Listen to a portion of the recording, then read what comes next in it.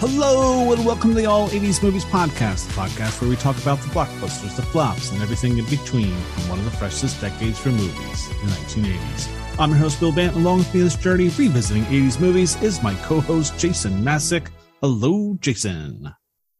Bill, you know how much I love watching you work, but I've got my country's 500th anniversary to plan, my wedding to arrange, my wife to murder, and Gilder to frame for it. I'm swamped. That's right, listeners. Today we'll be discussing, with spoilers aplenty, the 1987 fantasy adventure, The Princess Bride, starring Cary Elwes, Robin Wright, and Mandy Patinkin. Directed by Rob Reiner, this movie is rated PG with a running time of 1 hour and 38 minutes. This movie received one Oscar nomination for Best Music Original Song, Storybook Love by Willie DeVille. So, what is this movie about? What's on the box? Grew up in the 1980s and went to your local video store to rent this movie, you would find this description on the back of the VHS box. It is What's on the Box. Take it away, Jason. Embark on a fun-filled adventure that unlocks imaginations and inspires dreams. A wondrous tale of wit and whimsy, The Princess Bride will transport you to a magical land where fantasy reigns supreme, and kings and queens of all ages will want to return again and again. Long ago and far away, there lived the beautiful Buttercup, Robin Wright, and her one true love, Wesley, Cary Elwes. With a final kiss goodbye and a vow that he will one day return, Wesley leaves to seek his fortune. But when news arrives that he's been lost at sea, an evil prince seizes the opportunity to arrange his own betrothal to Buttercup. Things certainly do look bleak for the poor, unwilling bride-to-be. But before she can say, "I do," the courageous Wesley triumphantly returns to battle the wizards, warriors, pirates, poisons, giants, and giant egos to come to her rescue. Sparkling with fun, adventure, and romance, and featuring endearing characters played by Peter Falk, Billy Crystal, Mandy Patinkin, and more, The Princess Bride casts an unforgettable spell that will live in your heart happily ever after. The Princess Bride. Bravo, Jason.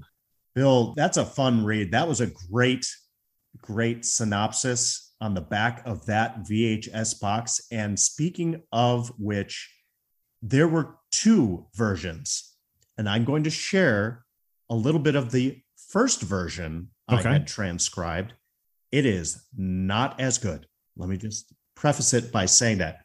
I am not going to read the entire thing. I'm just going to read a portion of it. Okay, ready? Yeah, let's hear the difference. Well, it's a bent fairy tale, complete with all the fencing, fighting, chases, escapes, and silly accents you'd expect.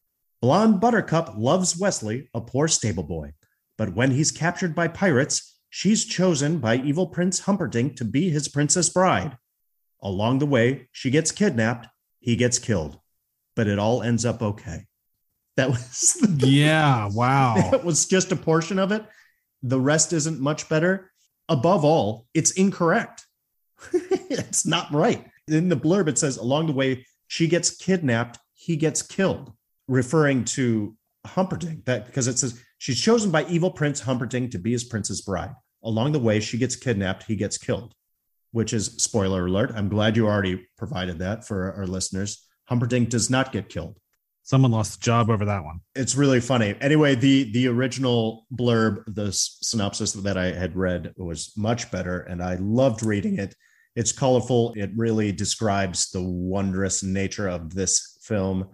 And I had a backup quote also, by the way, which I'm just going to read real quick here for you, because I love this line. I do not envy the headache you will have when you awake, but for now, rest well and dream of large women. Oh, yes. It takes out Fezzik. Oh, there's only 100,000 quotes to choose from in this amazing romantic comedy fantasy adventure. Oh, yeah. I couldn't believe how short it was. Total running time. You said it. 1 hour and 38 minutes. Literally an hour and 20 minutes of that movie is quotable. Oh, yeah. It's stunning. I was really surprised when I saw that TRT, total running time, because I was expecting this to be closer to 2 hours. I didn't think it was maybe a full 2 hours, but I was thinking at least maybe an hour 45. Yeah. I guess it's only an hour 38. It's close, but regardless, yeah, I was really surprised. And it's amazing how much is in this movie in just that hour and 38 minutes. Yes, it packs a plenty. Mm-hmm. All right. So, we did the What's in the Box, two different versions. One was good, one sucked. So let's move on to earliest memories. What are some of our earliest memories of The Princess Bride? Oh man, this is just a real pleasure to do this movie. I mean, this is an actual national treasure, in my opinion. I did not see this in the theaters, as I recall. Then once upon a time, it was a cable watch. And then it was a cable watch upon cable watch, happily ever after. Where do I start with my early memories? I know this movie like the back of my hand. I've seen it so many times. But going back to the beginning, going into the Wayback Machine, I was a fantasy adventure fan as a kid, as I've mentioned ad nauseum on this very podcast. And as far as I can recall, I approached this knowing that it had a quote unquote romantic glow about it, that it wasn't hardcore medieval fantasy adventure that I was sort of attracted to, like an Excalibur or a Lord of the Rings type of genre film.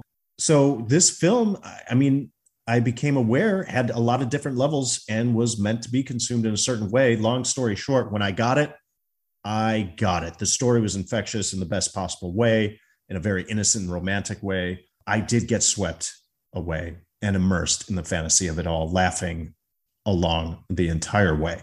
My favorite memory has always been the character of Inigo Montoya. That's my personal experience. The great Mandy Patinkin portraying Inigo Montoya. Hello, you killed my father. Prepare to die. What else can you say? I mean, he was the Han Solo type, the swashbuckler, then, joined by his partner Fezzik, the Chewbacca type. We have Inigo's quest for vengeance upon the six-fingered man, played by Christopher Guest. Christopher Guest playing the role of Count Tyrone Rugen. And for some reason, Bill, speaking of earliest memories, I have no memory of his actual character name. Oh, I don't either. And it is mentioned throughout the film because now I was paying attention. But as a child, I never caught his name. I always knew Christopher Guest's character as the six-fingered man. I'm exactly there with you. I had no idea either. I didn't know he had an actual name, and it's Count Tyrone Rugen. Again, it is mentioned in the film, and I'm like, how the hell did I miss this? And it's funny, too. I didn't even know what the first name was. I just knew Count Rugen. Tyrone is mentioned once, but Rugen is mentioned at like 3 or 4 times maybe throughout. And it's just kind of either swallowed a little bit or it's in passing dialogue. Anyway, it goes by really quick, and I never caught it as a kid, so that was interesting to me. But back to Inigo and Mandy Patinkin. Love his accent. Of course, his character's talent with the sword, his fencing prowess. He just has great line readings.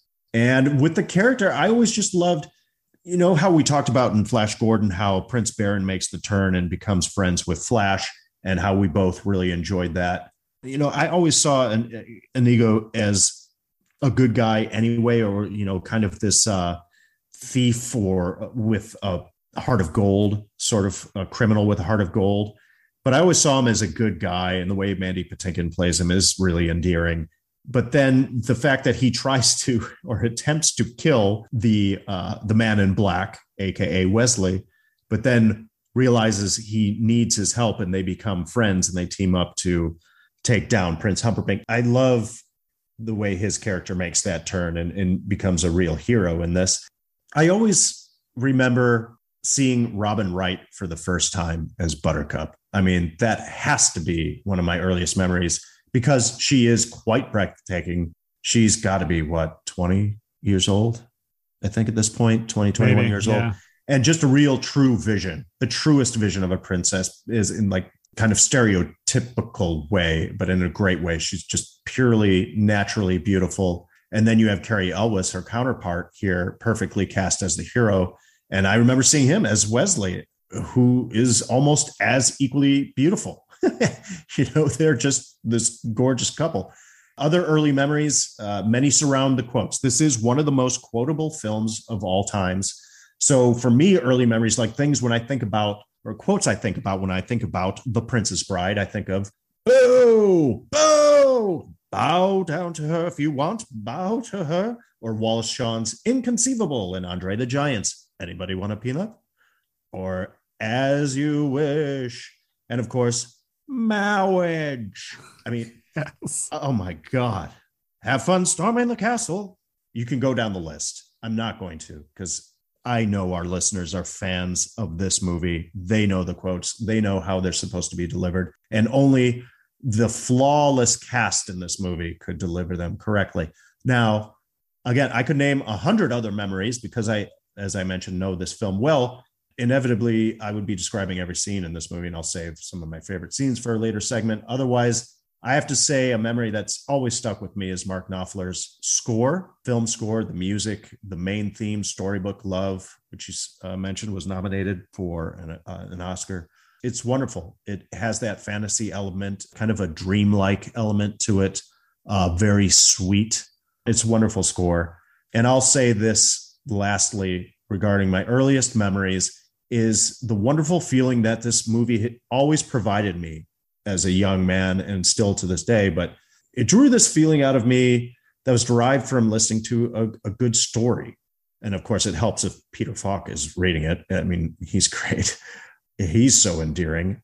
Having that story come alive in your mind in the most romantic and imaginative way, even like the bad parts, which have to exist in this type of story, really aren't that bad. This movie ultimately always made me want to read, to tell stories, but more importantly, just to laugh and love, man. So that's it for me. What are your earliest memories of The Princess Bride from 1987? Wow. Yeah. So for me, I don't remember that much about the movie when it came out. Yeah. But I have to say, this movie was definitely a huge influence on me, but not in the sense of something I always talk about when I talk about movies that influence me. And let me explain this. So the first time I saw this, what happened was my mom came home from the video store. She's like, "Oh, I rented some movies." And I was all excited. I was like, "Cool, movies. What did you rent?" And she tells me The Princess Bride. And I swear to you, I was just like the grandson in the movie where I was like, "Oh, really? Right. Princess Bride?" I get it. I totally get it. I had the same reaction when I was younger. It's just like, that doesn't grab me. No. My mom goes, "Well, I'll just watch it without you." And I thought to myself, no, I want to watch it. So, okay, just put it in. And even just watching it and watching the grandson, I was the same person, except probably like 6 years older. Right. Where at the end of the movie, this movie was amazing. I never would have rented it. I'm so glad my mom rented it and we sat and watched it. Who knows when I would have ever eventually got around to watching this movie. And it really opened my eyes to give movies a chance, give every genre a chance, give every kind of films a chance. Bad movies, good movies, foreign movies, documentaries, Westerns, whatever, give them a chance. And this was the movie that really opened my eyes to giving movies a chance. And I'm so glad that it was an eye-opener. I was like, it was very genre specific at that point. It was, action, the sci-fi. Yeah, I wasn't doing the romance stuff or even Westerns or any of that kind of stuff. And this was the movie that said, hey, there's a lot more out there. You got to check it out. And it just blew me away. It just blew me away. And it was just hilarious, too, that there was a character in that movie that was exactly like me. That was, I don't want to see this. Why am I watching this? Wow, I'm really getting into this. Man, it really sucks. This movie's over. I want to watch it again. Completely. And that's what it did to me. So when I think back on it, I can't believe what an influence it was on me. Just the fact that it just opened myself up to there's a lot more out there that you need to watch. Stop watching the same movies over and over again. Start watching things you have not seen before. Catch up on your film library. And this is the one that did it for me. So that is my earliest memory of the film and a good one at that. Wow. Really well said, man. I totally agree. It is interesting as a young man, just how relatable the Fred Savage character, just known as the grandson in this film, is so relatable. Yeah, that's how we were as kids. It's just like, no, give me the pure action, fantasy, adventure. I don't need the fluff, right? Right. The romance and the kissing, just like he's just so annoyed by the kissing. It's just like, no, I don't want to hear. Let's not hold on that. Let's not dwell on that or get into that. I want to get to the action and the scary parts or the thrills. So good stuff, man. Don't judge a book by its cover. Don't judge a movie by its title. That's basically what I got out of this one. That's for sure. So let's initial thoughts? What are some of our initial thoughts about The Princess Bride? Well, my initial thought is if you don't like this movie, you don't have a soul. There you go. This movie, what's not to like? We'd mentioned the running time, first of all. Beautiful that they accomplished this. Rob Reiner, William Goldman, everybody involved did this in an hour and 38 minutes. Still blows my mind.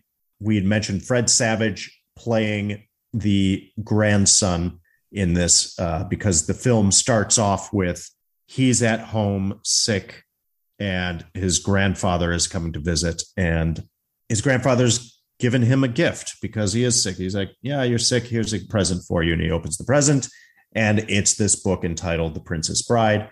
And Fred Savage is not too excited about having story time at this point. But I love the fact that he's wearing a Bears jersey in the Midwest, I assume, out like a Chicago suburb. Yeah, another Chicago movie. Jesus Christ. I know, right? He's wearing number 34, good old Walter Payton. So I'm like, yeah, I like this kid. Got a little, Cubs flag on the wall, all about it.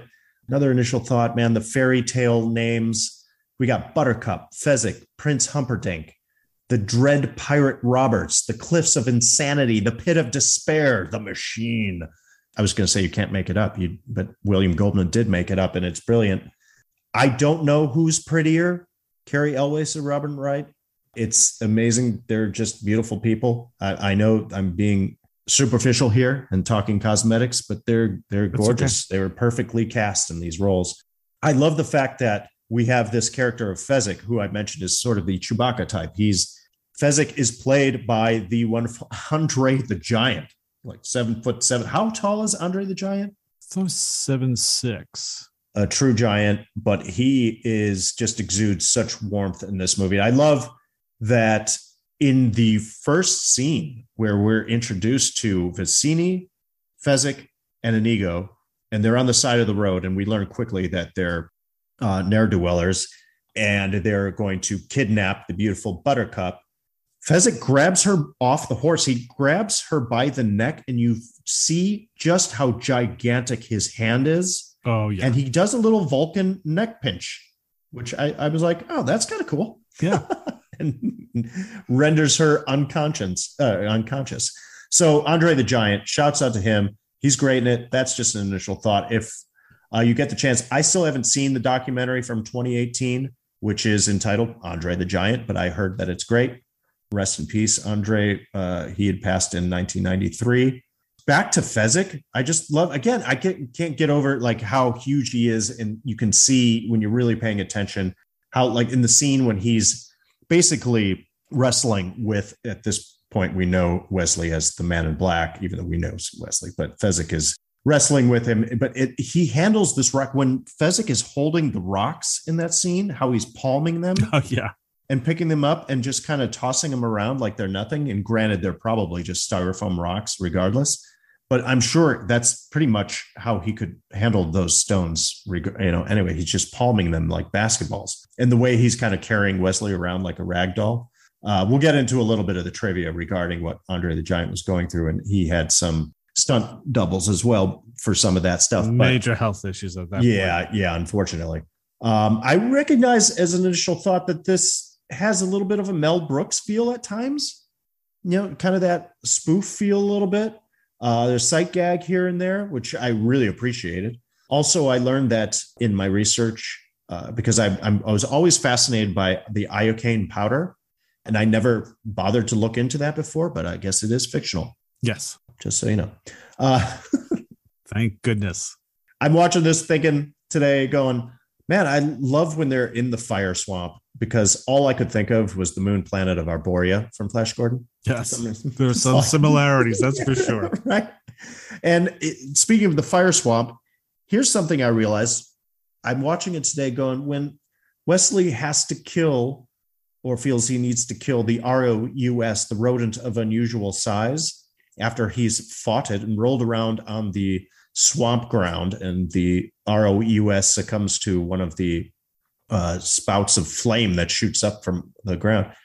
I always feel bad. I kind of feel bad for that ROUS. I feel. Do you really? I do. I don't know. It's kind of nasty. Bit him in the shoulder. Oh, he's trying to kill Wesley. Yeah, I'm totally trying to kill him, but I don't know.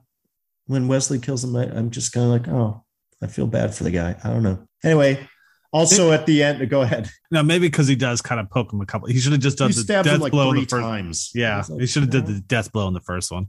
I just a little sympathy for the creatures, the animal creatures in this film.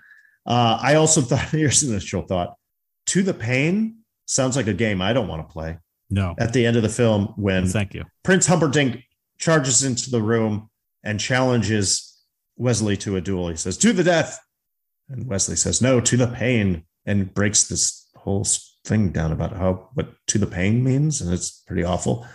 So I'm going to round out my initial thoughts with the great William Goldman, because we were prepping to do this movie. And I knew somewhere in the back of my mind that this was based on a book. And then, of course, you hear and or see the name William Goldman, and he is respected. He is revered as one of our great screenwriters and novelist storytellers, and rightfully so. Then it's just wonderful to do a little bit of a deep dive on what this book is, because I had never read the book. I only know this movie. And so William Goldman had written a book in 1973, the fantasy romance novel entitled The Princess Bride, S. Morgenstern's classic tale of true love and high adventure, the good parts version. So I know you'll appreciate this, Bill, as a writer, and I appreciate this as a writer, just the creative aspect of this, because when we watch the movie, we know that there's a book within the movie, right? Correct. And there is basically what is called the framing story. So we have the grandson being read this book by his grandfather, and it cuts to that scenario throughout the movie. And then we are led into the actual fantasy adventure as the story as folds as the grandfather's reading the book.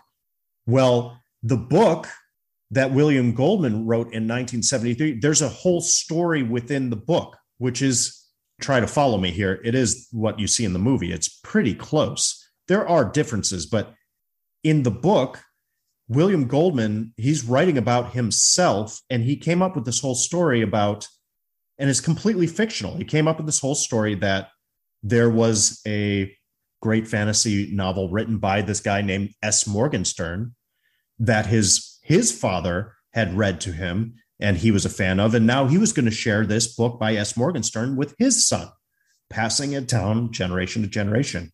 So he gives it, and this is all in the book. He gives it to his son. His son doesn't get past chapter 1 because he gets bored. And he's like, wait a minute. I love this book. My father shared it with me. There's fantasy, all these adventure, all these great things about it. So attractive and wonderful, engaging. Why doesn't my son like it? And then he actually reads the book cover to cover and realizes that his father had cut out a lot of the BS, kind of like a lot of the boring stuff, read him the good parts. And so he decided then to go back and kind of do the abridged version for his son and read it to him, skipping to the good parts. Oh, okay. So all that I just told you, that's all in the book, and it's all made up. That didn't happen in William Goldman's life or anything. Like, he just created this whole backstory, sort of, but it's in the book. It's part of the story, if that makes sense. Crazy sense, but it makes sense. So in the book, again, he talks about, and it's like in the notes. This is why I really want the book and I want to read it. I know. It's like he created an entire world outside of the actual story of The Princess Bride. And that's why it's called S. Morgenstern's classic tale of true love and high adventure, the good parts version. And it's in the title. It also says the abridged version by William Goldman. He made it all up. It's crazy. So then in the book, he's telling his son the good parts from the story, and then tells the story of the Princess Bride, of course. And that's what we see in the movie too. Anyway, I just wanted to break that down because I think it's so creative and so smart. And people down the line then wanted to know more about, wait, so is there an unabridged version of this then? Right. That's the first thing you would think that S. Morgenstern wrote, but there is no S. Morgenstern. He made it all up. Yeah. So and then they kind of in the notes there's clues as to, oh yeah, there is more to this and it has yet to be released, but it was never released, but it just, people have always wanted more. It's just really smart. So William Goldman, one of our great screenwriters. And I just want to say a few of the things that he's written. These are just really small movies called Butch Cassidy and the Sundance Kid, The Stepford Wives, All the President's Men, Marathon Man, screenplay by William Goldman for A Bridge Too Far. Obviously, he wrote The Princess Bride, Misery, Memoirs of an Invisible Man, Year of the Comet, Chaplin, Maverick, The Chamber, Ghost in the Darkness, just to name a few.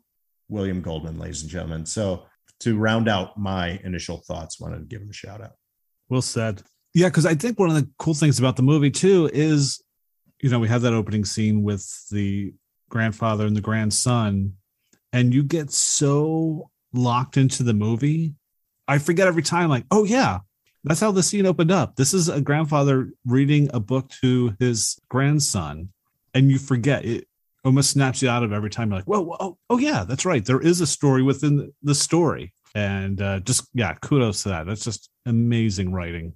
Another initial thoughts I had, funny looking back at this, the first time I saw it, and you kind of mentioned this too, I didn't know most of that cast at all. The ones that I did know were Andre the Giant, because as a kid, I was a wrestling fan and knew who Andre the Giant was. Right.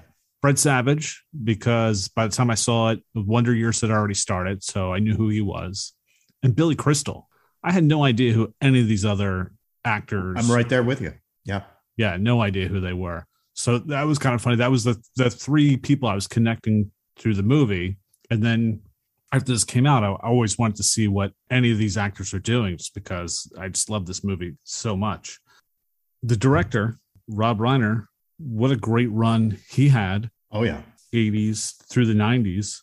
This is Spinal Tap, The Sure Thing, Stand By Me, Princess Bride, When Harry Met Sally, Misery, A Few Good Men. 7 in a row. Not too shabby. I mean, most directors would kill to do at least 3 of those. Yeah. He did 7 like that. Yeah, those are all timers. Yeah. I mean, yeah. So just, shout out to him. That was just amazing. Yeah, I look forward to doing a couple of those on our podcast. Oh, absolutely. Yeah. They will all be future podcast episodes for sure. We talk about the quotes all the time. This was kind of funny because I saw this. As You Wish is said 7 times in the movie, 4 by Wesley and 3 by the grandfather. Inconceivable is said 5 times. And then the line of my name is Inigo Montoya. I thought it was actually said more. It was only said 6 times. I thought for sure that was like, oh, that's got to be the most. But yeah, only 6 times throughout the movie. Huh. That's great. I love it. This I kind of found funny watching this. The scene when Fezzik and the Man in Black, Wesley, are wrestling. And Fezzik says, why do you wear a mask? Were you burned by acid? Right. Or something like that. And he replies, oh, no, it's just that they're terribly comfortable. I think everyone will be wearing them in the future. Wow. I didn't think about it the way you just said it. Now I see what you're saying. Yeah. A little foreshadowing. Yes. A little prophecy right there. Mask wearing. My goodness. But none of us looked as good as Cary Elwes. Yes.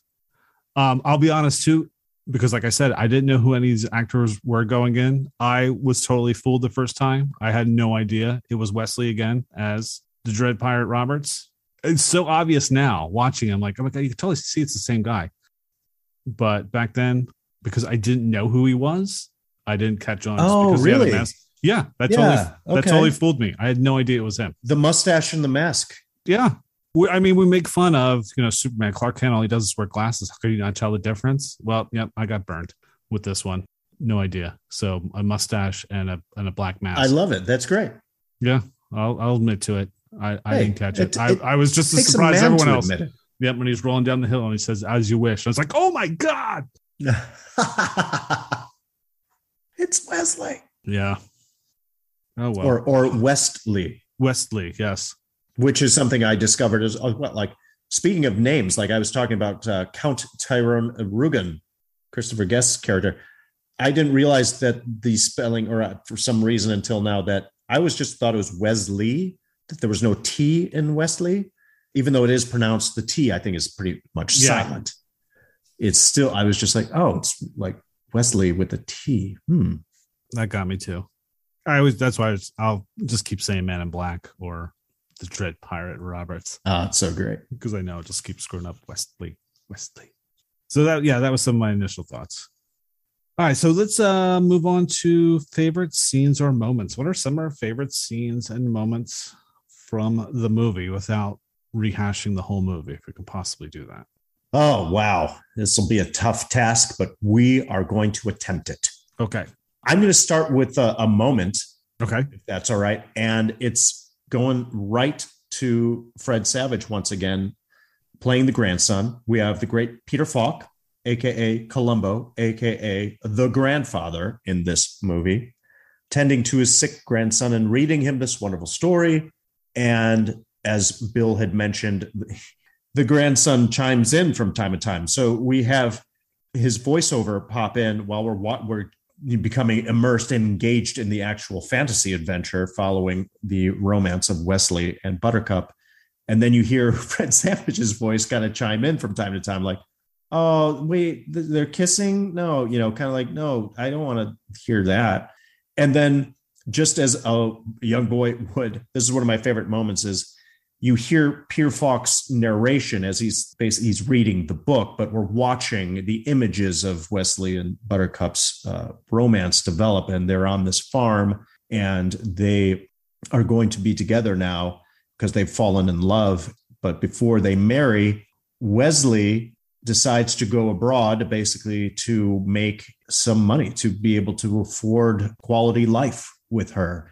And you hear Peter Falk say this, and that then he went to sea and succumbed to pirates. His life was at risk by these pirates on the sea, that he could be attacked by pirates. And you hear Fred Savage as the grandson chime in with his voiceover saying, oh, murdered by pirates is good. Like, that's what he wants to hear.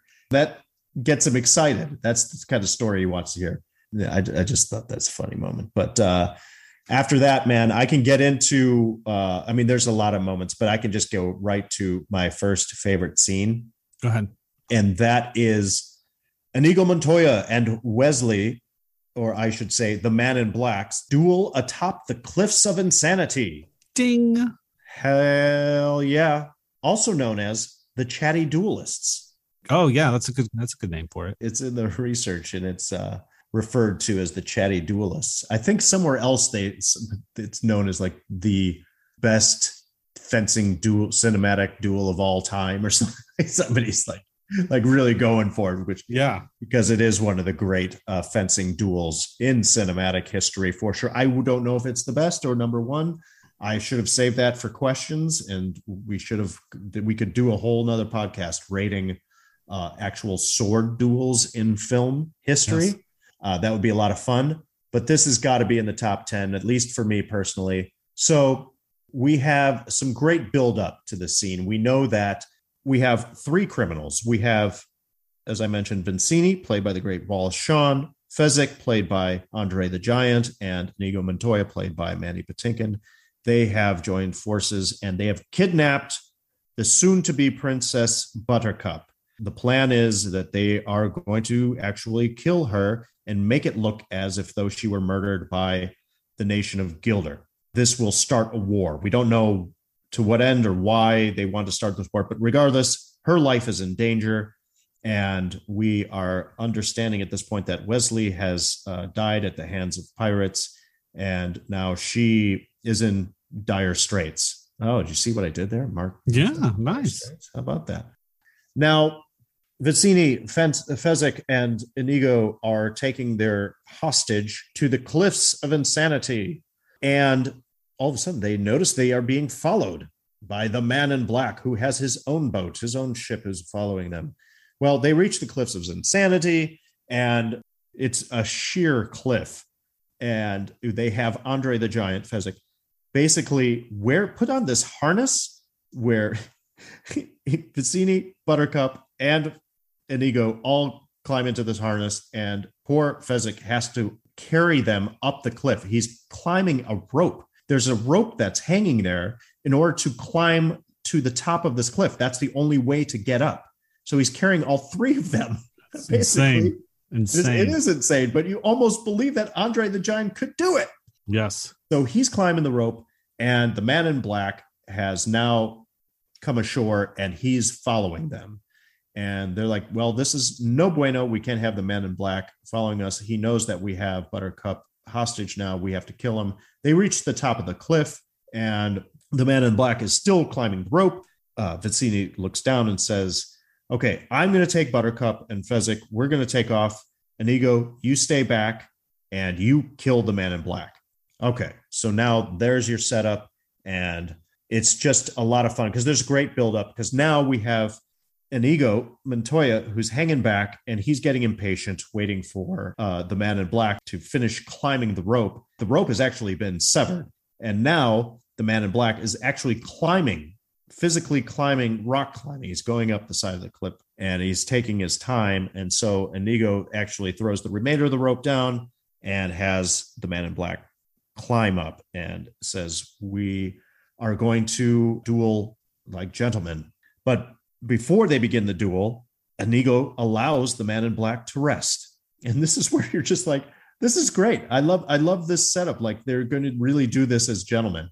And this is already endearing me to Inigo, being like, okay, he's actually a good guy. He's just not going to kill him outright. And I love this part because this is where we get a little exposition. We learn about Inigo Montoya's history, and we understand that his real quest has not much to do with Buttercup and holding her hostage, but this quest for vengeance. We understand that when he was an 11-year-old boy, his father, Domingo Montoya, had made a sword for this local count whom was not going to pay him for it. And so then he wasn't going to give him the sword. And so this count then murders the sword maker, that being Domingo, who was the father of Inigo. And now Inigo wants to get his revenge and wants to find this man who killed his father. And it's going to be easy to find this man, supposedly, because this man has six fingers on his right hand. So he's looking for the six-fingered man. So he tells the man in black this entire story, and it's like, oh, great. Okay, cool. He's got this whole quest for vengeance that he's on. And the man in black's like, well, good luck. I hope it works out. And then they begin to duel. And it's a fencing duel, and it's wonderful. It's just wonderful choreography. The duel ensues. It's, like I said, playful. It's funny. It's great use of the space. There's climbing on rocks and such.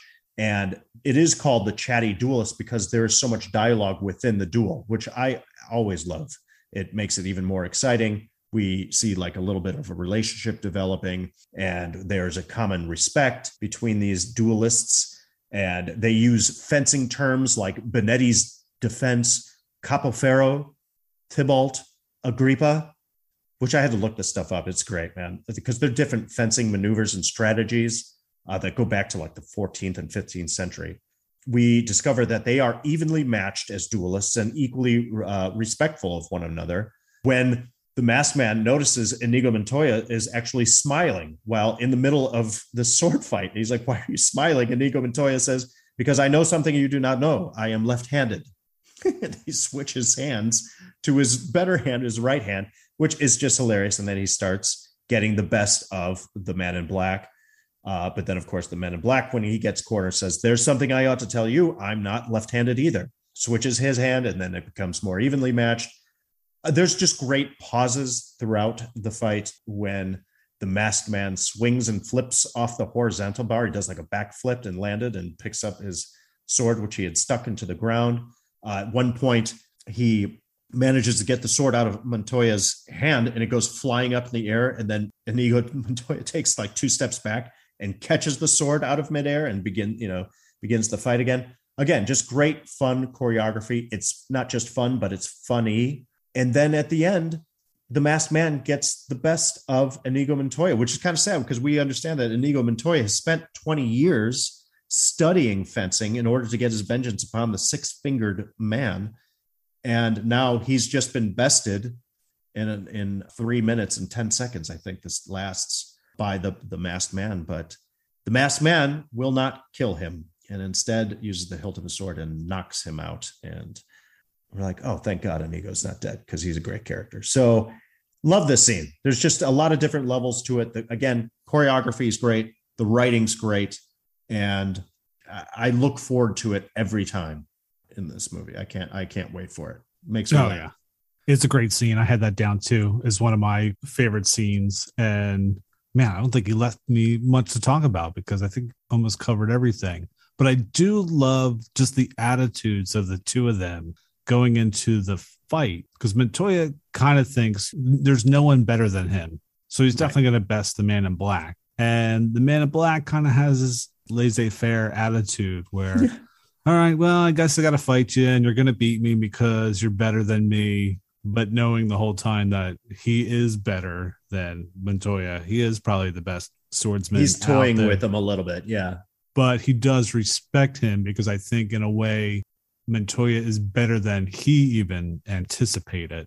So I thought that was kind of cool too, that he kind of comes around really fast. Like, oh no, this guy is pretty good. Right. And I understand his plight and his story and what he's trying to accomplish and really just find revenge and make sure that he'll hopefully finish off on his quest. The interplay between the two of them is just amazing. Yeah. And just the fact where he just like, oh, let's not fight. Just rest. I want you to give me your best. Right. You don't see anything like that. And it's just cool. That's what's great about it is, you're going to get a good fight. Then nobody's playing dirty here. There is the gentleman-like aspect of it and a politeness to it. And the conversational aspect, they have great chemistry, these two actors in this. And it was obviously well rehearsed, and we'll touch on it in the trivia. It flows so nicely. Just a pleasure to watch every time. How about you, man, for favorite moments and scenes? All right, so we'll skip to my second favorite scene, which happens a little bit later because, like I said, Buttercup's been kidnapped and the Man in Black is after Buttercup, and he's taking out the first obstacle, which is Montoya. He goes to take out the second obstacle, which is Physic. So that leaves him one more, and that is Vizzini, and it's the test of minds, of wits. That's it. The battle of the wits. That was my second favorite scene, man. It has to be. See, I knew we were going to match on this. Absolutely. So, Vizzini knows there's no way he's going to get away with the Princess Bride. So it's kind of cool because he has like this little table set up, and he's got it's almost like cheese and apples, and he's got the goblets there and bread. It's a makeshift picnic on a stone. Yeah. And the Man in Black approaches, and we have Buttercup, and she's blindfolded, and Vizzini's holding a knife right to her throat, and basically says, "Don't take one step further, or else I will kill her right now." And the Man in Black is like, "All right, what can we do to not let this happen?" Because he kind of sees he's kind of got the upper hand a little bit. So Vizzini, of course, says, "Let's do a battle of the wits." Well, Man in Black says, since you're so much smarter than me, let's do a battle of the wits to the death. And whoever wins, of course, will then walk away with Buttercup. Right. So the Man in Black has the poison that we mentioned, and poison is odorless and it doesn't give any kind of clue to the poison. And they have the two goblets, they fill them with wine. Man in Black supposedly puts the poison in one of the cups, then places the iocane powder. And he places a goblet in front of Vizzini and a cup in front of himself and says, "Pick one, and then we'll drink." One of them has the poison. We'll see who drinks the poison and dies, and the winner will walk away with the lovely Buttercup. Right. Vizzini goes through this whole thing about what cup he should pick. And it's amazing because that's the challenge, right? That's the battle of wits, is that Vizzini has to use his wits to figure out which cup has the poison. Yes. Right. And it's great because I think this is something that I know I've kind of used now, where he's like, all right, well, you probably I think you put the cup in front of you because you're going to be brave. So since you know that I know that you would put the cup in front of you, that it can't be in front of the cup in front of you. So it must be the cup in front of me, but it can't be the cup in front of me because if you know that I know that you put and he just keeps going back and forth. And the whole time, Man's like, "Are you going to choose? Are you going to choose?" And he just goes on this big speech for about 2 or 3 minutes. And then Vizzini says, "Oh, look over there." And the Man in Black turns like, "Oh, what is it?" And Vizzini switches the cups making it think like, oh, he knows which one's the poison, and he's going to switch them and make it think that he's going to choose the wrong one to the Men in Black. And when the Men in Black turns around, he's like, have you made your choice? It's like, yes, let us drink. So they each pick up the goblet, they drink the wine, and then Vizzini starts laughing because he's like, aha, I got you. And Men in Black's, what do you mean? He's like, I switched cups. And I had to write this down, man. Please say it. Because I didn't write it down. I just copied and pasted it. There's so many words here. And just a credit to Wallace Shawn and his performance of Vizzini, because he has a crap load of lines in this scene and he carries this scene. So he's laughing and he says, well, that's what's so funny. I switched glasses when your back was turned. Haha, you fool. You fell victim to one of the classic blunders, the most famous of which is never get involved in a land war in Asia, but only slightly less well known is this: never go against a Sicilian when death is on the line. Ha ha ha ha ha. And that's when he, in mid laugh, then dies and keels over instantly. And then you come to find out that Wesley, Dread Pirate Roberts, poisoned both cups. So there was no way he was going to choose the right one. And he had built up an immunity to the poison, so he would have been okay with either one that he drank, which I thought was pretty smart. Because I know watching that first time, it's like, how the hell are you going to figure this out? And everything he's just saying is like, oh, that kind of makes sense. I don't know how many times I've used that. Well, you know that I know that you probably know that I know. I do that one with my kids a lot. And they're always like, what? It's excellent because I have that quote too. So I'll go back to it because it's just the way he reads it when he says things like, well, you've beaten my giant, which means you're exceptionally strong. So you could have put the poison in your own goblet, trusting your strength to save you. So I can clearly not choose the wine in front of you, but you've also bested my Spaniard, which means you must have studied. And in studying, you must have learned that man is mortal. So you would have put the poison as far from yourself as possible. So I can clearly not choose the wine in front of me. You know, it's the stuff like that. Oh, I know. That goes on and on and on. And like I said, Wallace Shawn kills it. He's great in this. And the fact that it builds and builds and builds, and he continues to display his actual intellect and wit. And, you know, we're going, oh my God, well, which goblet is he going to finally decide upon to drink from? Only at the end to pull like a grade school prank. Yes. And go, what in the world is that? Like to pull a distraction is genius because he's so smart and then has to revert to a childhood like prank. And then thinks he's being smart by just switching the goblets around. Really, really funny writing.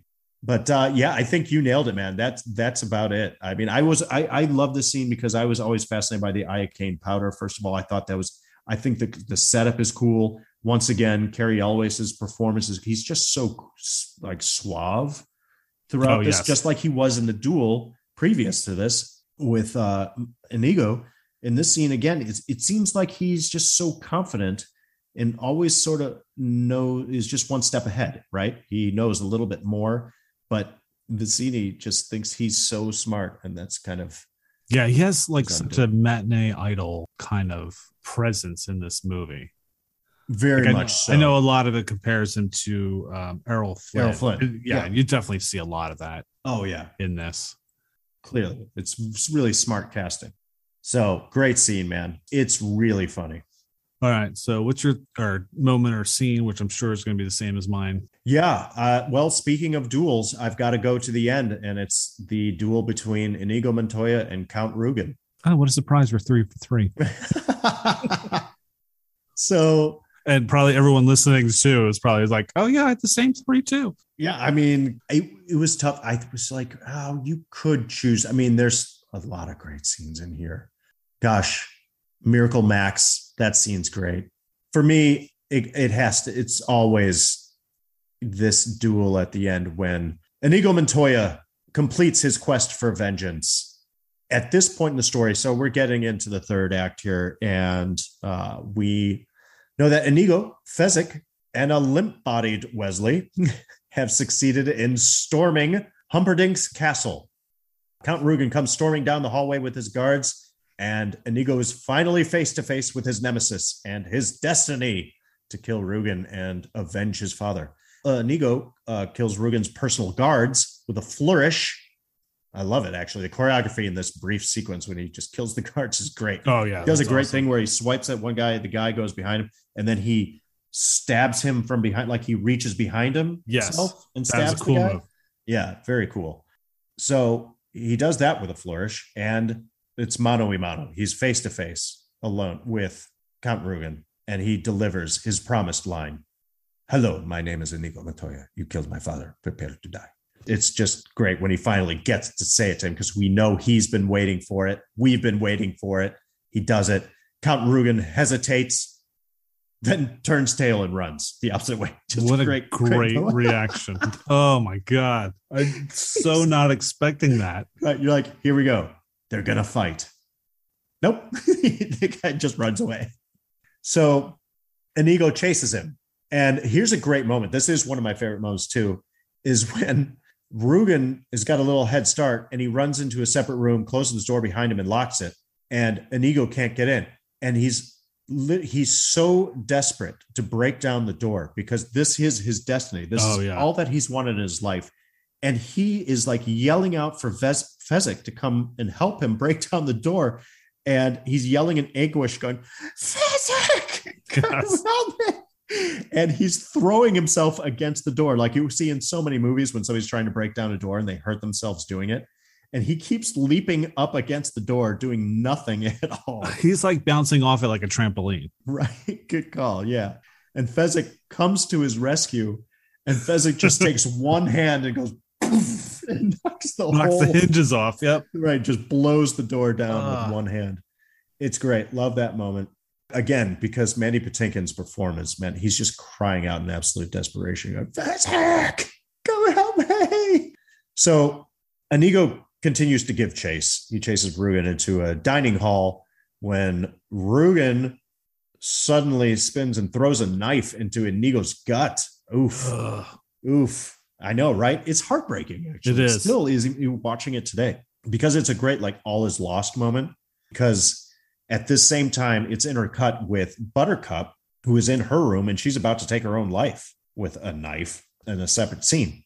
Now, cutting back to Inigo and Count Rugen, we have Inigo who's collapsing and bleeding from his belly with this knife stuck in him. And of course, Inigo finds his inner drive for vengeance. And he finds his strength within and manages to duel Tyrone Rugen.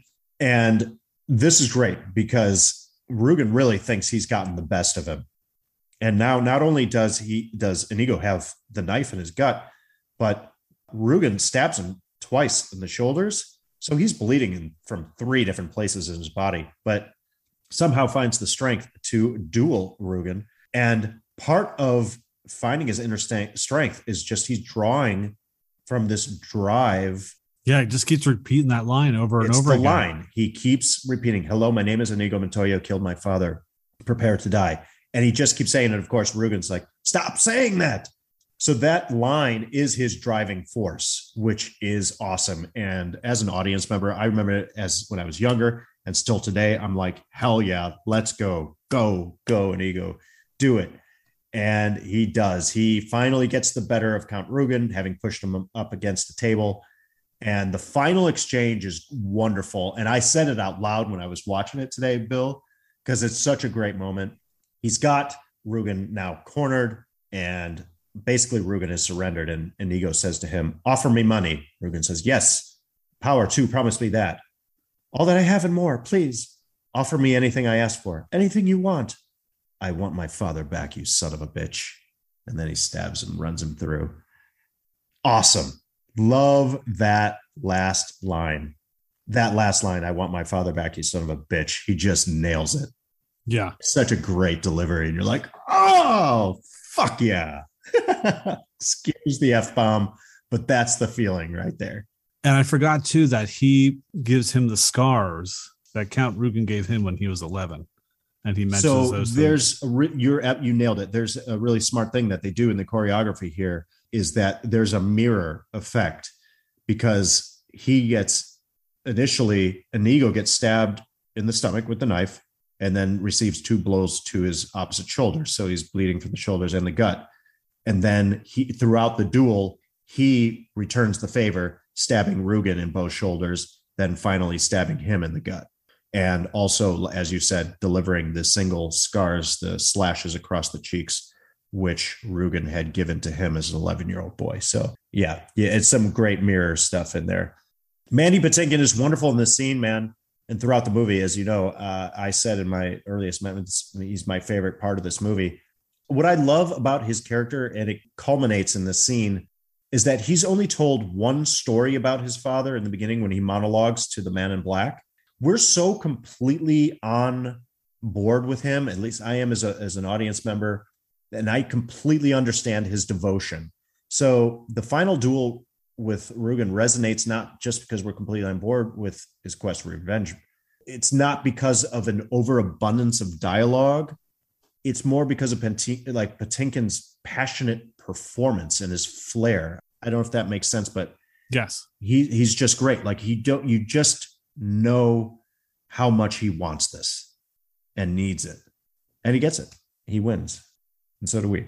And kudos to Christopher Guest too, because there is that moment when after he throws the knife in Montego's stomach, and he's just kind of like, "Oh, all these years, and you failed. Oh, you son of a bitch." It's a great line. He says something like, "It's truly evil." He says something like, "You have an overdeveloped sense of vengeance. You spent all this time and only, like you said, only to fail." And he goes, "How marvelous." Yeah. Because he just is really enjoying the pain of that Inigo is experiencing in that moment. Do you have anything else for favorite scenes or moments? Just one moment. I want to give a shout out to Peter Falk, who is famous for his role as Detective Columbo in this, just wonderful as the grandfather reading the story and exuding such warmth and care and sometimes sarcasm and humor with playing off of Fred Savage.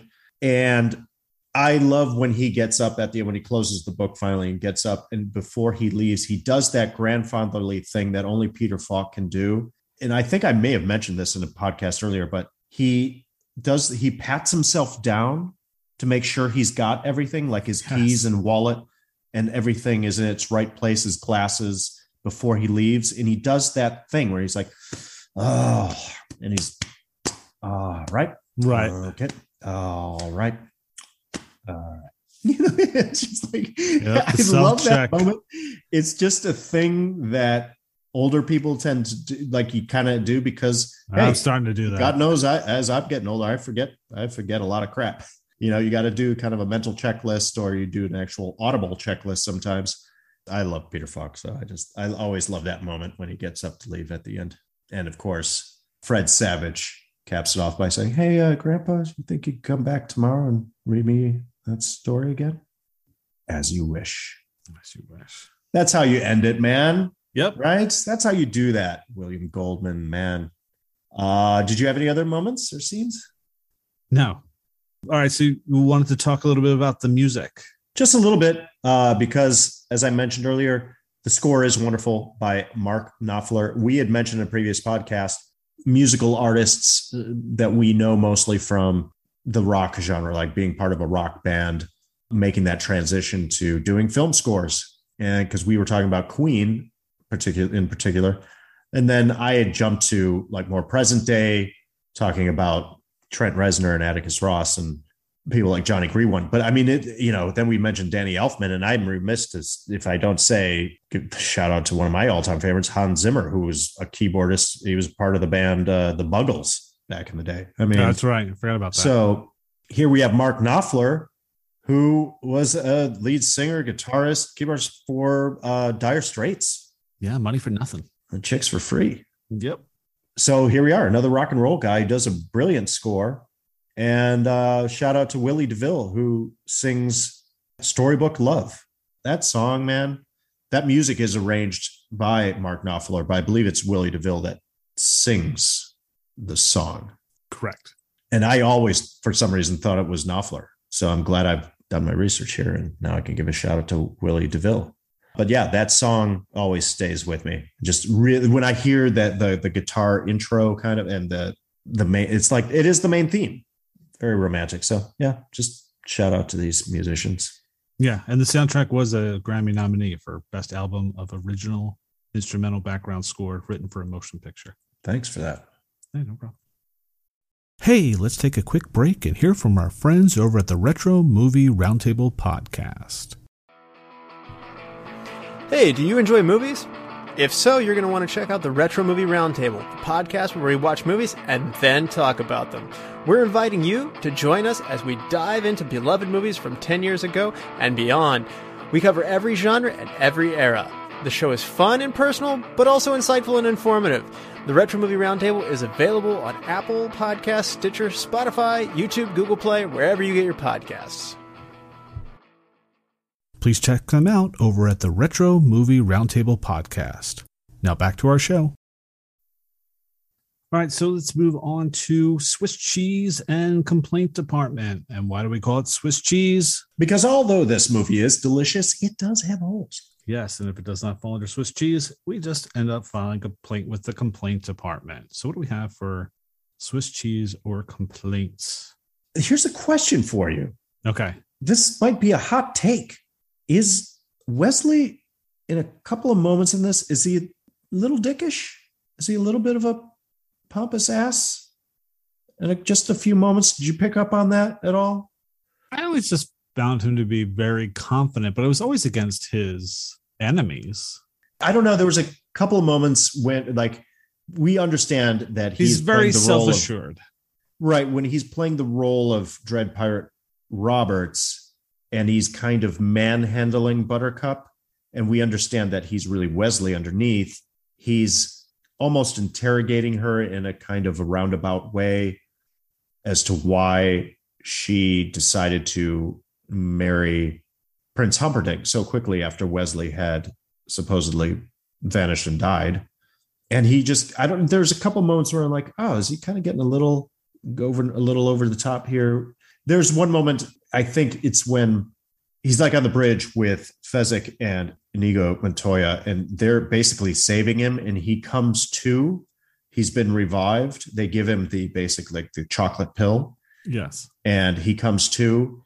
He lets him have it a little bit, like don't you have anything? I should have more to back this up. I just wanted if you sensed anything where it was like, he's a little bit of a prick here in a couple of moments. I'll give you when he first rescues Buttercup and right before she finds out. Yeah, he is kind of.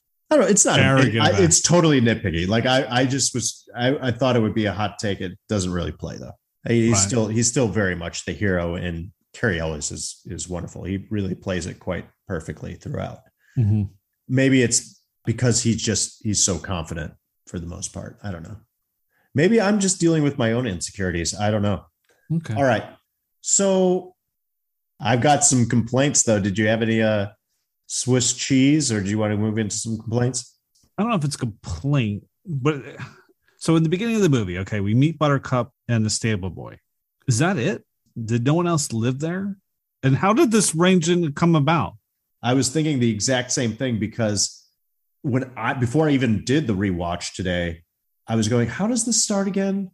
I know he's like a farmhand and she has the farm, but is she already royalty, or whose land is it? Is it her parents? How does she live on this farm? What's the situation? What's her living situation? Who is she? And she just has this farm. Right. That's it. And she has her stable boy, Wesley. That's it.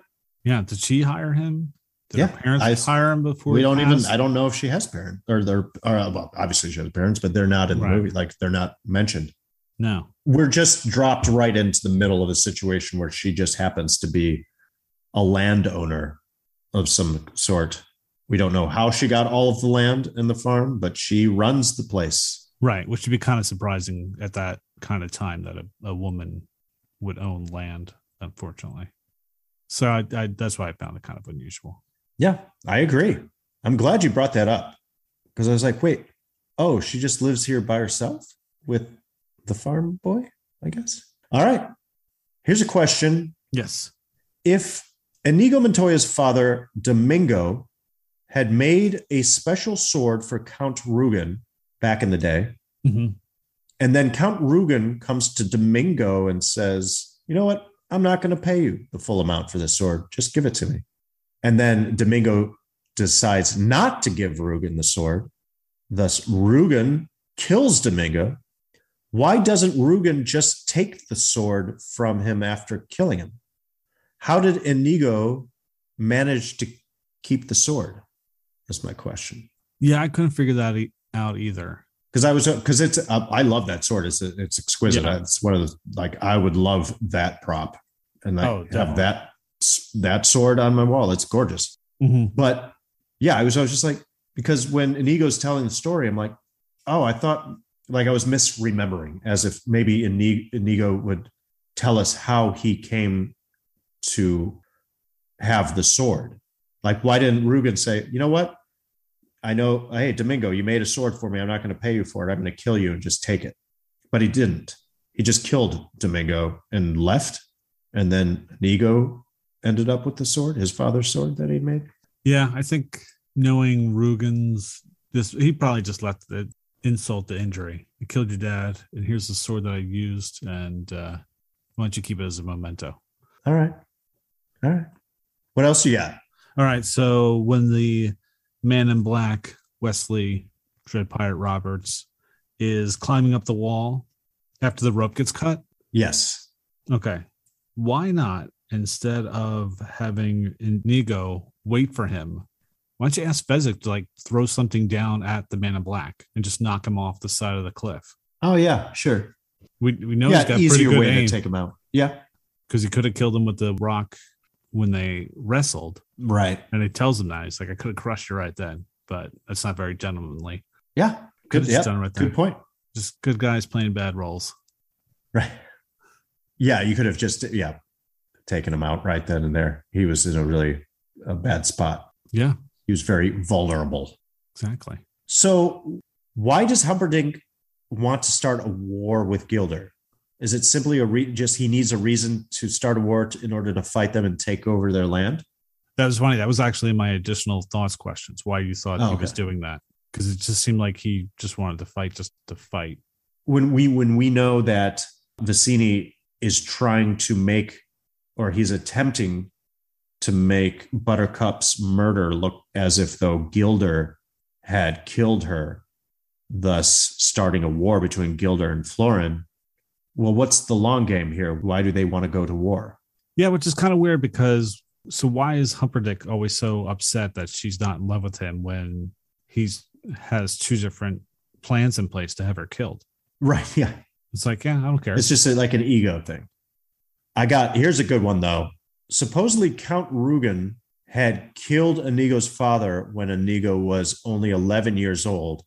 He should look much older than Inigo. Right. That's what I was trying to figure out too. I was like, oh, okay, how old? So it's like, oh, maybe they're 10 years apart, 15 years apart. Right. And to step on the trivia a little bit, in fact, Christopher Guest is only 4 years older than Mandy Patinkin. So they're just too close in age for that to be realistic. But yeah, something you can easily overlook. Montoya's 31. So I would think that Rugen was supposed to be like, 10 to 20 years older. Yeah. Okay. Here, so go for it, please. Yeah. So during the sword fight scene, when Wesley, Man in Black, Dread Pirate Roberts, throws his sword to do the parallel bar leap. Right. Montoya, just take a sword. Just grab. He's totally. Yeah. Right. Absolutely. Then he got two swords. Just grab it, man. Right. But then I was wondering if it was fencing code or sword fighting code not to do that. Right. You're like, oh, no. Because you always just see I'm going to allow him to do this maneuver first. See what happens. Yes. Give him a 9 on the dismount. Because you always see that too. They always seem to kick it away. They never seem to pick it up and use it. Right. Yeah. Like it's a written rule or code. Yeah. That they abide by. I like it. Okay. So this is actually near the very, very end. Okay. Wesley has succeeded in bluffing Humperdinck and has Buttercup tie Humperdinck to a chair. Okay. Now Inigo enters after having killed Count Rugen. So they've won the day. Now, If all 60 guards had fled the castle gate at the sight and sounds of the ominous and fiery visage of dread pirate Roberts, and Inigo has dispatched, obviously, Count Rugen and all of his guards, do they have to jump from the window at the end? Can't they walk out the front door?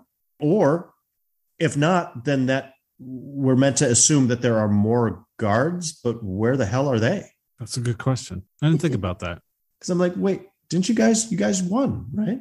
Everybody, all the bad guys are gone. Don't want to maybe not risk jumping from the 5-story high window. which is funny because that goes into my final complaint. Awesome. Yeah. Which was, hey, Buttercup, before you jump out the window, make sure the person down there is ready to catch you. She just jumps. Oh, yeah. Yeah, that could have been a very tragic ending to the movie. And I always love the timing when Inigo and Wesley are having a little convo there then after Buttercup has already jumped out. And then Wesley jumps and then Inigo jumps almost right after him. Yeah. And I'm like, oh my God, Fezzik's really got his hands full. Yeah. He better have put Wesley down really fast in order to catch his buddy Inigo. Otherwise, Inigo's a pancake. Yep. It's funny how we think, right? We just get so nitpicky with that crap. Oh, I know. That's what you do. I've thought that for a long time. Like, oh, wait, you got to wait, dude. Wesley just jumped. Give Fezzik a second, man. Do you think the plan to get in the castle, do you think they told Fezzik they were going to set him on fire? It's not a complaint, but I'm just kind of asking, just thinking about it, because I don't know if I'd be down for that. Yeah, that's a shit job, man. Fezzik, yeah. He's just like, oh, man, see, this is the crap I got to do just because I'm a huge dude, you know? But yeah, the fire thing was, yeah. Yeah, it's kind of scary. It's like, wow. That's getting all up in his face. Yeah. It's like, that's a team player right there. You just keep saying the line over and over again while you're on fire. Right. I'd be like, get some water buckets. Yeah, no kidding, man. That's just really dangerous. You're putting him in really bad throwing out a couple words that you really shouldn't be saying. Right. Fuck, this is hot. Yeah, I was getting nervous. I'm like, I've seen this so many times. I was getting nervous for him. Oh, for sure. I am the I didn't Byron Roberts. Yeah. You got any other complaints? Just go back to that scene. They're jumping out the window at the end. Right before that, good old Fezzik shows up with 4 white horses. He's like, hey, I came across these horses. Thought they would come into use here. And Inigo looks down at him and goes, Fezzik, you did something right. And I'm like, don't be an asshole. Has Fezzik not done something right previous to this? I think he's done a lot of right stuff. I think he has done. Where did that come from? Why are you saying that as if Fezzik does everything wrong all the time? Just to be like, hey, Fezzik, you did something right. Is it more like you did a really good job? Like, good on you, man. Yeah, let's play it that way. Okay. Because I heard it more like, man, you're a fuck up, but you finally did something right. Hey, Inigo, take it easy. Fezzik saved your ass a few times, I think, in this movie. Sobered him up. Right? That's all I got, man. Okay. So let's move on to, it's that actor. In this segment, we spotlight a character actor you have seen in many other films, an actor making their big screen debut, or an actor that makes an uncredited cameo. It's that actor. So I think we might have the same one. Yeah, we might. Go ahead, though. All right, man. I chose a lovely lady that I don't believe to a lot of people would fall into this category, but she falls in this category for me. And that is Carol Kane, who plays Valerie, Miracle Max's wife. Carol Kane, wonderful character actress, has that recognizable voice, man. And that's what does it for me. Like, I look at her and she's under a lot of heavy makeup in this to make her look elderly, but you immediately recognize the voice, and I can see her actual face because I know I've seen her in many, many things, but couldn't really name anything off the top of my head. So that's why I think of her as like hey, it's that actor, because she's done a ton of work. I think she's still working, right? Oh, yeah. And she's wonderful. So looking at her filmography, I mean, she has a role in Dog Day Afternoon. She's in Annie Hall, the Muppet movie, When a Stranger Calls. Oh, yeah. She was in 27 episodes. She was a regular on Taxi, which is where I know I have had to have seen her because my grandpa was a big fan of Taxi, and I've watched a bunch of those episodes. She was in Ishtar, License to Drive, Scrooged, Joe versus the Volcano. I know I've seen her in that. My Blue Heaven. Yeah. So Addams Family Values. So anyway, I just want to give a shout out to her because she's great. I'm like, why do I know her? And from what specifically is it that I'm associating her with? Like what movie? So maybe you can help me with that. For me, her most known role would probably be, of course, When Stranger Calls, but as the ghost of Christmas Present in Scrooged. Because I know she was really big time billed in that one. Okay. And she had a pretty good dynamic with Bill Murray. But I'll be honest, the reason I picked her myself is because when I was looking through her credits, there was a movie on that list that made my jaw drop because this is a movie I completely forgot about. And I remember watching it a ton of times on HBO. And the movie's called Pandemonium. Okay. And it came out in 1982. And I don't even think I ever knew what the name of the movie was at the time. It was just something that was on. I would watch it all the time. So, all right, Jason, listen to this cast. So you have Tom Smothers of the Smothers Brothers. Yeah. Phil Hartman, Paul Rubens, a.k.a. Pee Wee Herman, Judd Reinhold with super bleached blonde hair, Eileen Brennan from Private Benjamin, Deborah Lee Scott, who was in the Police Academy series, David L. Lander, who was Squiggy from Laverne and Shirley. Yeah, sure. And Mark McClure from the Superman movies. And, of course, Carol Kane. And she played like this Carrie from Stephen King's Carrie character. Yeah. So the movie is basically if the creators of Airplane got stoned with National Lampoon and came up with a horror spoof, this is what this movie was. And it's about a serial killer murdering cheerleaders at a cheerleading camp school. It's totally tacky film. Right. I have to watch this movie again. I probably have not seen this movie in 30 years. And I had to watch the trailer and I was like, oh my God, I can't believe I remember seeing this, but don't really remember anything about the movie. But every scene, I was like, oh my God, I do remember this. And they would get killed in all these like crazy, there's like this one cheerleader that died getting her teeth brushed to death. It's just stupid, silly movie. And I had to see if it was even available on streaming, and it's not. But once I get my hands on this, I have to watch it again just to see if it is as bad as I think it's going to be, or just to see how much I can remember of it. So I was just excited. I think that's the one thing I love about doing this podcast now is just going back to these movies I haven't seen forever and then finding movies I forgot I had even seen. And this is one of them, Pandemonium. Yeah, it's just a horror spoof. It's like literally like 83 minutes long. I mean, it's not a movie we would ever do for this show, but just seeing who was in it was crazy. And there's a whole bunch of other actors in it. Yeah, that I haven't even mentioned. Pandemonium. Yeah. But yeah, I think she's like the main character in it. And she has like this Carrie like abilities.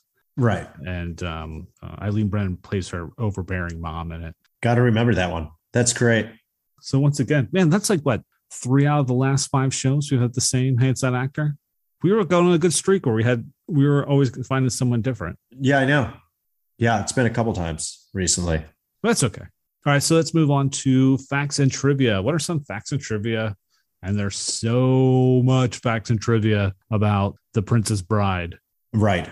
Rob Reiner had been enamored with Goldman's book ever since it was given to him as a gift from Carl Reiner, his father.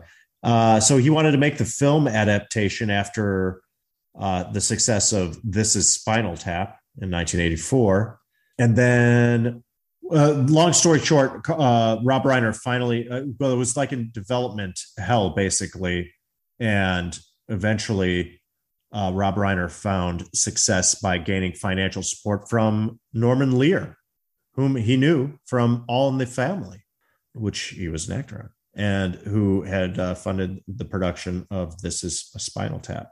So Rob Reiner then worked closely with William Goldman to adapt the book for the screenplay. I found this pretty cool because you don't hear about this a lot. So supposedly Cary Elwes wrote a book about the making of the movie called As You Wish, Inconceivable Tales from the Making of The Princess Bride. And it was a New York Times bestseller. Awesome. And it is his account of the making of the film, filled with never before told stories, exclusive photographs, and interviews with co-stars Robin Wright, Wallace Shawn, Billy Crystal, Christopher Guest, Mandy Patinkin, William Goldman, Norman Lear, and Rob Reiner. It's like I got a copy of this now. It's so rare that you hear about an actor writing about his experience. It's always someone else that kind of writes it. So to get it from the actor's perspective, I thought the only other actor I could think of offhand was Bruce Campbell. I was just going to say, right. Yeah. If chins could kill. Yes. Talking about the Evil Dead movies, you know, you look online, you see all these interviews and just the whole cast, just how much they loved making that film. It was more fun making it than what you see on screen. And that's what you always hear them talk about that. So, and just for someone to actually write about it, I thought was cool. Yeah, that's what it's all about. From the little of the behind the scenes that I actually watched, you could get a sense of that. And I did catch an interview as well. You sense the camaraderie, but everything came together, truly seemed to be magical. And it's wonderful. That's why we do it, ladies and gentlemen, right? I mean, to do something that you love with the people that you love, with something like that comes together, the filmmaking process really does take on a magical quality, and it's pure fun. So it's cool, like you said, that Cary Elwes wrote that book and you get it from the actor's perspective, but just about that movie too, not just right.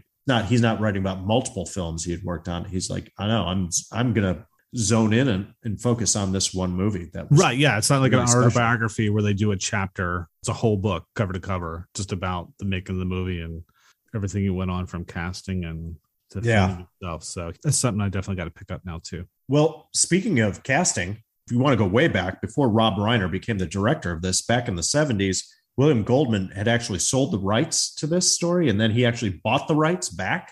But when he was originally shopping his novel around to be adapted to film, his first choice for the role of Fezzik was Andre the Giant. But Andre the Giant's wrestling schedule left him unavailable for filming.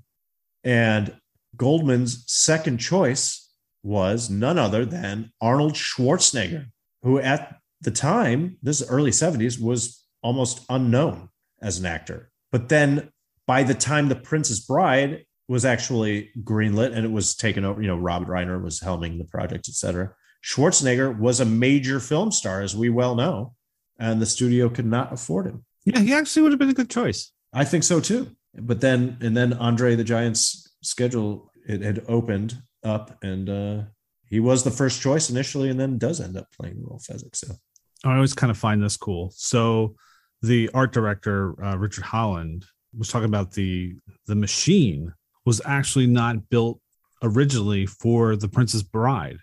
It was actually built for the James Bond movie, Never Say Never Again. The device worked a little bit differently. It worked on the principle of like sand weights instead of water, but they didn't want to use it. And somehow he then repurposed it for The Princess Bride. I love that. You build props, and props are being used for other films. It's something you rarely... You're like, oh yeah, I could use that for something. Yeah, exactly. So because I guess the Pit of Despair is different from the book from what I read. And it's something else in the book, but it just like financially unattainable to do it for the movie. It would have cost way too much. So they came up with a Pit of Despair, and this contraption just worked perfectly with that new setting. That's cool stuff, man. Yeah, like we had said earlier, there are some differences between the movie and the actual book. As it usually is. Right. As there has to be. There are certain, in this case, like financial constraints. But one other scene that was different was there are no screeching eels in the book. Oh, yeah, it's sharks. Right. There's sharks in the water. And I believe Vicini is tossed over like a cup of blood over the overboard, and in order to attract the sharks somehow. But regardless, they get her out of the water, or she doesn't jump into the water as a result. I don't know what, I forget now, but yeah, no screeching eels. But I love the screeching eels actually in this. I think they're pretty creepy. That was another initial thought, which I actually did not mention. Cary Elwes and Mandy Patinkin learned to fence both left and right-handed for the film, and performed the scenes themselves outside of 2 somersaults, which were performed by stunt doubles. They did train for months with Peter Diamond and Bob Anderson, who between them had been in the Olympics, worked on Bond, Lord of the Rings, Raiders of the Lost Ark, and Star Wars films, and had coached Errol Flynn and Burt Lancaster. That's a nice little resume right there. That's pretty good. They knew what they were doing when it came to the fight choreography. All right, so I had to find this out because in the very beginning of the film, the grandson's playing a video game. Oh, right. Of course. I was like, yeah. I didn't know what it was. So the game is called Hardball, and it was produced by Accolade in 1985, and it was widely available on the Commodore 64 computer system. Because I was like, that looks a little too advanced for Nintendo. I got to find out what that game was. I'm glad you cleared that up. Yes, I know everyone was writing in wondering if we'd ever answer that question.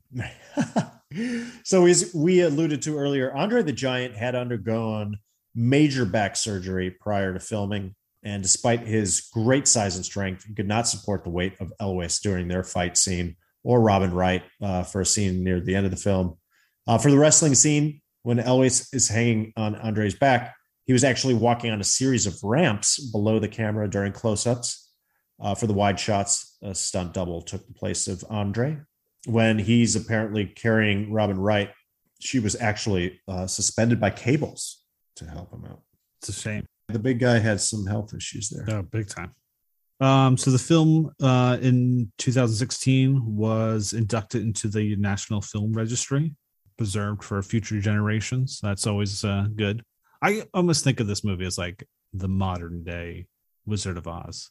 And I wish, like the Wizard of Oz, every year the Wizard of Oz would come on TV and it'd be a big event. And I was like, the Princess Bride should be getting that kind of treatment.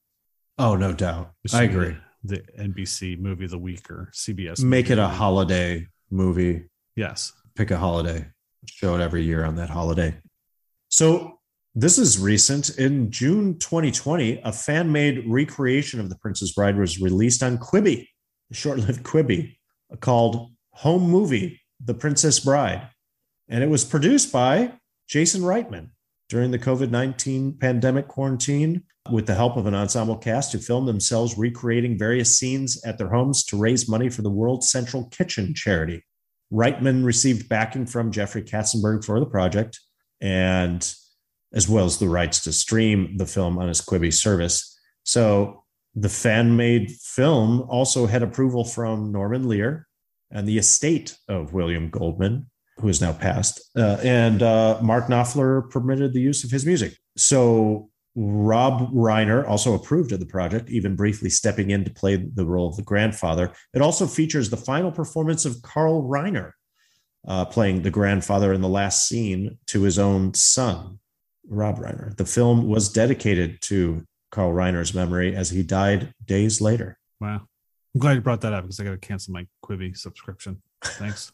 So, we always talk about, could this be remade? Should it be rebooted? Is it going to be remade? Is there talk of a remake or a sequel, etc.? And in a September 2019 biographical article on Norman Lear in Variety, Sony Pictures Entertainment CEO Tony Vinciquerra, speaking of Lear's works and interest in remaking them, stated, "Very famous people whose names I won't use, but they want to redo The Princess Bride." Well, thankfully, the reaction to this via social media was very negative, and fans of the film asserting that the remake would be a bad idea. Now, Cary Elwes himself, I guess, paraphrased the film saying, "There's a shortage of perfect movies in this world. It would be a pity to damage this one." And Jamie Lee Curtis, who I guess Christopher Guest's wife. Yes. Did you? Yeah, I always forget that. That's so weird. Had stated, "There is only one The Princess Bride, and it's William Goldman and Reiner's." Hell yeah. Agreed. Don't touch it. Do not. Mandy Patinkin has said that the role of Inigo Montoya is his personal favorite over the course of his entire career. Another shout out to Mandy Patinkin. I actually got to see him in a one-man show. Oh, really? The first year I moved out here to LA, or within the first couple of years. Yeah. He was brilliant. Song and dance man. Beautiful singer. and he was doing like monologues, etc. Yeah, he's just a wonderfully talented dude. And then the strange thing about Mandy Patinkin is I don't think I really recognized him from this. I think when I started doing research on him was after Alien Nation. Oh yeah, because I was like, who's the guy beneath the makeup? Yes. And then of course he goes on to do Chicago Hope, and I actually loved him on Criminal Minds. I actually followed the show, and then when he left the show, I stopped watching the show.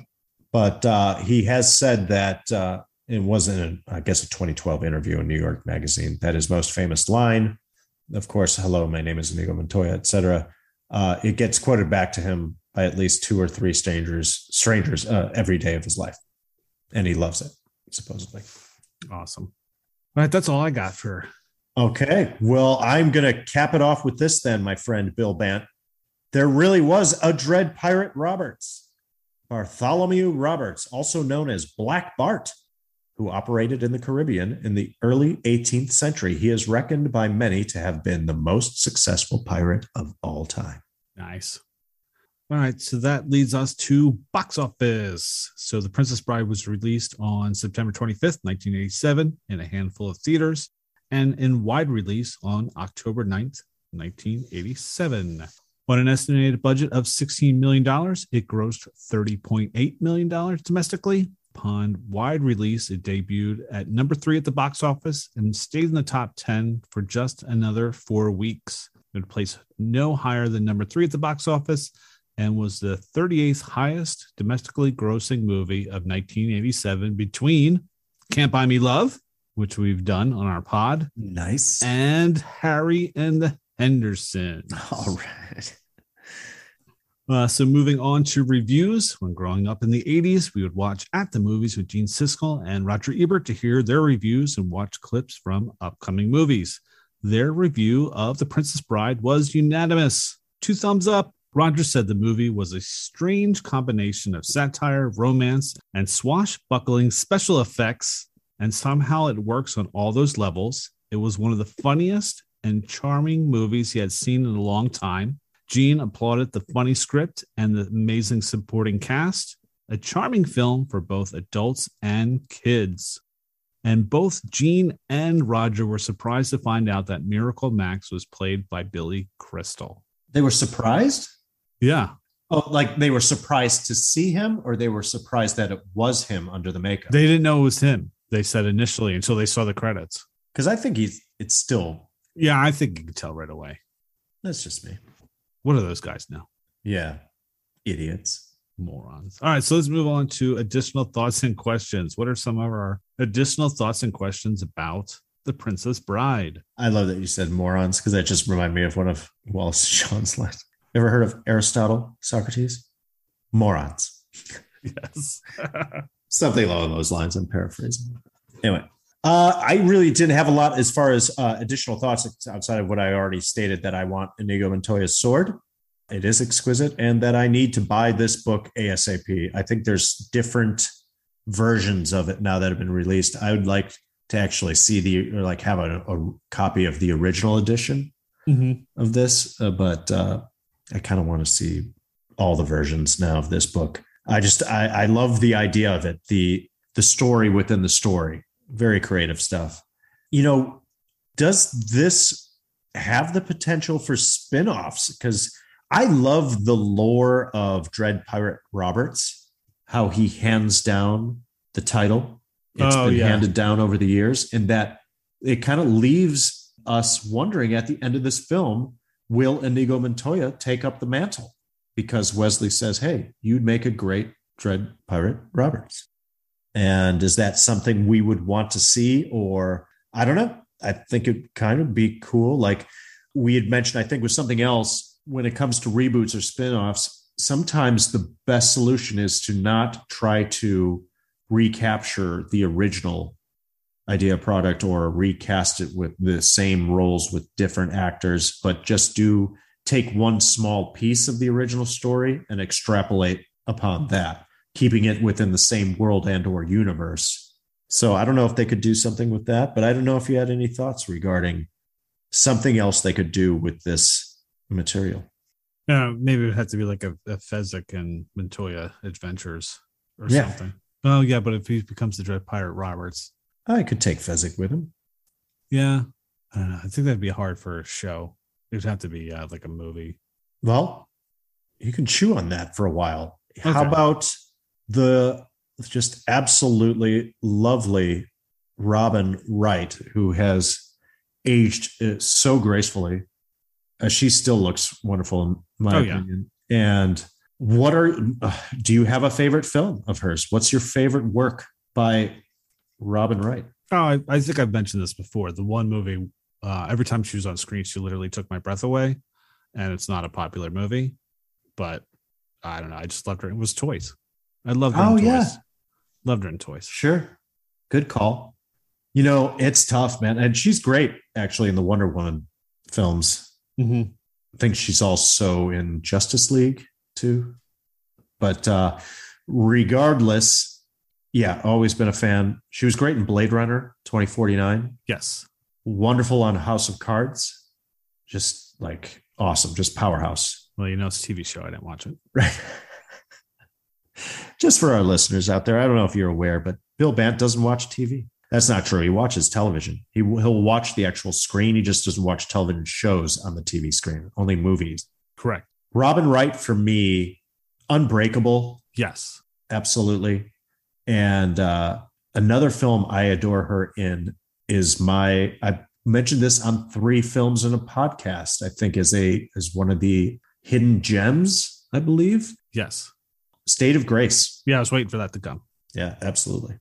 Yeah, good call. Unbreakable. I can't believe I didn't mention that one. Love that one. So, Jason. Bill. Did you know that Mel Smith, who plays the albino, directed a little movie called Radioland Murders, which was written by George Lucas? What? Yes. Really? Yes. And did you know that movie was a huge flop? I was aware of that. Grossing less than $2 million at the box office. Oh, Mel, I'm sorry, man. And did you know I actually saw that movie opening night on a date? I didn't know that. I'm not surprised by it, but I did not know that. And my date actually liked the movie. Oh. Yeah, I did not. And that's when you knew. And that was the last time I saw her and the movie. It all makes sense. I've never seen it. I've actually never seen it. I think I've seen bits, but I just remembered that it was so widely panned and obviously did not do well. I don't recall anybody saying it was the worst movie of all time by any means, but it just didn't do well. And the subject matter held no interest for me. So I never watched it. They make kind of a big deal that Mel Smith is in this movie. And I was like, well, what else has he done? I don't really know him. And then when I saw he directed, I almost had a quadruple check because I'm like, that can't be true. And sure enough, I saw a picture with him and George Lucas on the set of Radioland Murders. So I was like, okay, that is definitely him. So $11 of the 1.7 it ended up making came from me. That's great. Oh, so just lines that we did not say that I just wanted to repeat. Please. Yeah, do it. So from Vizzini, he didn't fall. Inconceivable. And then Montoya comes back with, you keep using that word. I do not think it means what you think it means. Yeah. That always classic. Cracks me up. Yeah, absolutely. And then when Wesley comes back from the dead and says, why won't my arms move? And Fezzik replies, you've been mostly dead all day. I just thought that just makes me just a simple explanation. So just wanted to throw those two in there. That's a great one. There's a lot of, there's so, it's absolutely loaded. It's so brilliantly written. And it's probably because William Goldman got to write the actual screenplay of his own book. There's one bittersweet line that the man in black, as he's known at this point in the movie, says to Buttercup, life is pain. Anyone who says differently is selling you something. That man speaks the truth. Love that line. Not one of the funnier lines in the movie. But no, not at all. But kind of poignant, unfortunately. Hey, we didn't mention Chris Sarandon, by the way, as Humperdinck. Oh, I know. We did not. His delivery is spot on. Probably one of the unsung heroes in this. Just excellent. Yeah. He's villainous. He's conniving and but he's funny because he kind of a wuss. He's weak, and such a great moment at the end when Wesley bluffs him. There's a great line. I always remember that when Wesley just points the sword at him. As a put down your sword. And Sarandon just drops the sword, sit. And you see Chris Sarandon does this thing where he just immediately like swoops up his robe. Oh, yeah. And then sits right down in the chair like, yep, I'll do whatever you want me to do. You got me. It's just a great moment. Chris Sarandon, not Michael Nouri. Nope. Chris Sarandon from Fright Night. And I mean, he's great. Yeah. And all the stuff with the tracking, how he kind of explains everything that just happened, I thought was kind of cool. I mean, William Dafoe ends up topping him in the Boondock Saints, but I think up to that point, he definitely nailed the whole tracking and then re-explaining everything. Yes, there was a sword fight. They were evenly matched, and just how he just knows everything just by looking at the clues, exactly what had happened before. Oh, as a tracker. Yes, the tracker. Yes. Yes. When he's tracking the steps of the Man in Black and the Vicini and everybody. I thought those scenes. Yeah, Humperdinck. Yeah, he's great. I think his line reading is quite sublime as well. So that's all I got, man. Did you have any other comments, questions? No, I think we kind of covered everything going through the movie. So I think we're good. So let's move on to recommendations. All right. Gee. If we have to. I guess. Should we? I don't know. Do we recommend this? Not only do I recommend it, Bill Bant, but it is a must-see. It's a fantasy romantic comedy that hits all the right notes with an ensemble cast that is flawless. It's a storybook story about finding and fighting for true love. No, he said to blave. Yes. To blave.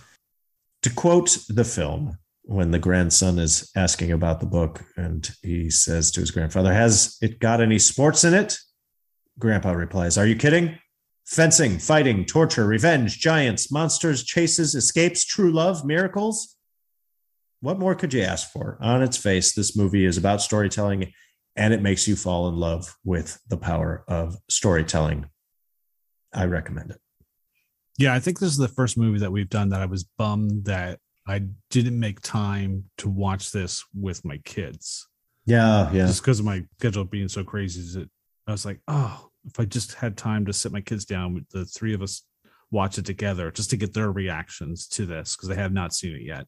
But yeah, like I said, I put this up there with Wizard of Oz. This should be every year they should have this on TV, or you should just break it out and just watch it. I laugh every time. I get chills every time. You just quote along with it. And even watching it again, I was picking up some stuff for the first time, which is just great. And this is the beauty of watching a movie like this. And just like you said, if you have not seen it, as soon as this podcast is over, go stream it, go buy it, whatever you got to do, watch it. It should be in the collection. Yes. It should be in your home video library for sure. And well said about, sharing it with your kids, because this is the type of movie that needs to be a shared experience as well, to be shared with the younger generation and to be passed down. So it can be a very special thing and a bonding experience. Yeah. So I'd love to see if it got them like it got me. Mm-hmm. It's like, oh, Dad, you're making us watch this movie? And then, oh, when can we watch this again? Yeah, because I thought about it today. I was like, I need to watch this with my niece and nephew. You want to just kind of pass it along. Okay, so I think that about wraps it up for this week's episode. Thank you so much for listening. Next week, we'll be discussing the 1989 comedy The Burbs, starring Tom Hanks, Rick Dukeman, and Carrie Fisher. As always, please subscribe, give us a review, and rate us. You can email us at all80smoviespodcast@gmail.com. Please send us your feedback, questions, or recipes to share. You can follow us on Facebook Meta at All 80s Movies Podcast, or tweet us at Podcast All 80s. Until then, have a totally great week, everyone. Have fun storming the castle. Thanks for staying up with us. Good night, world.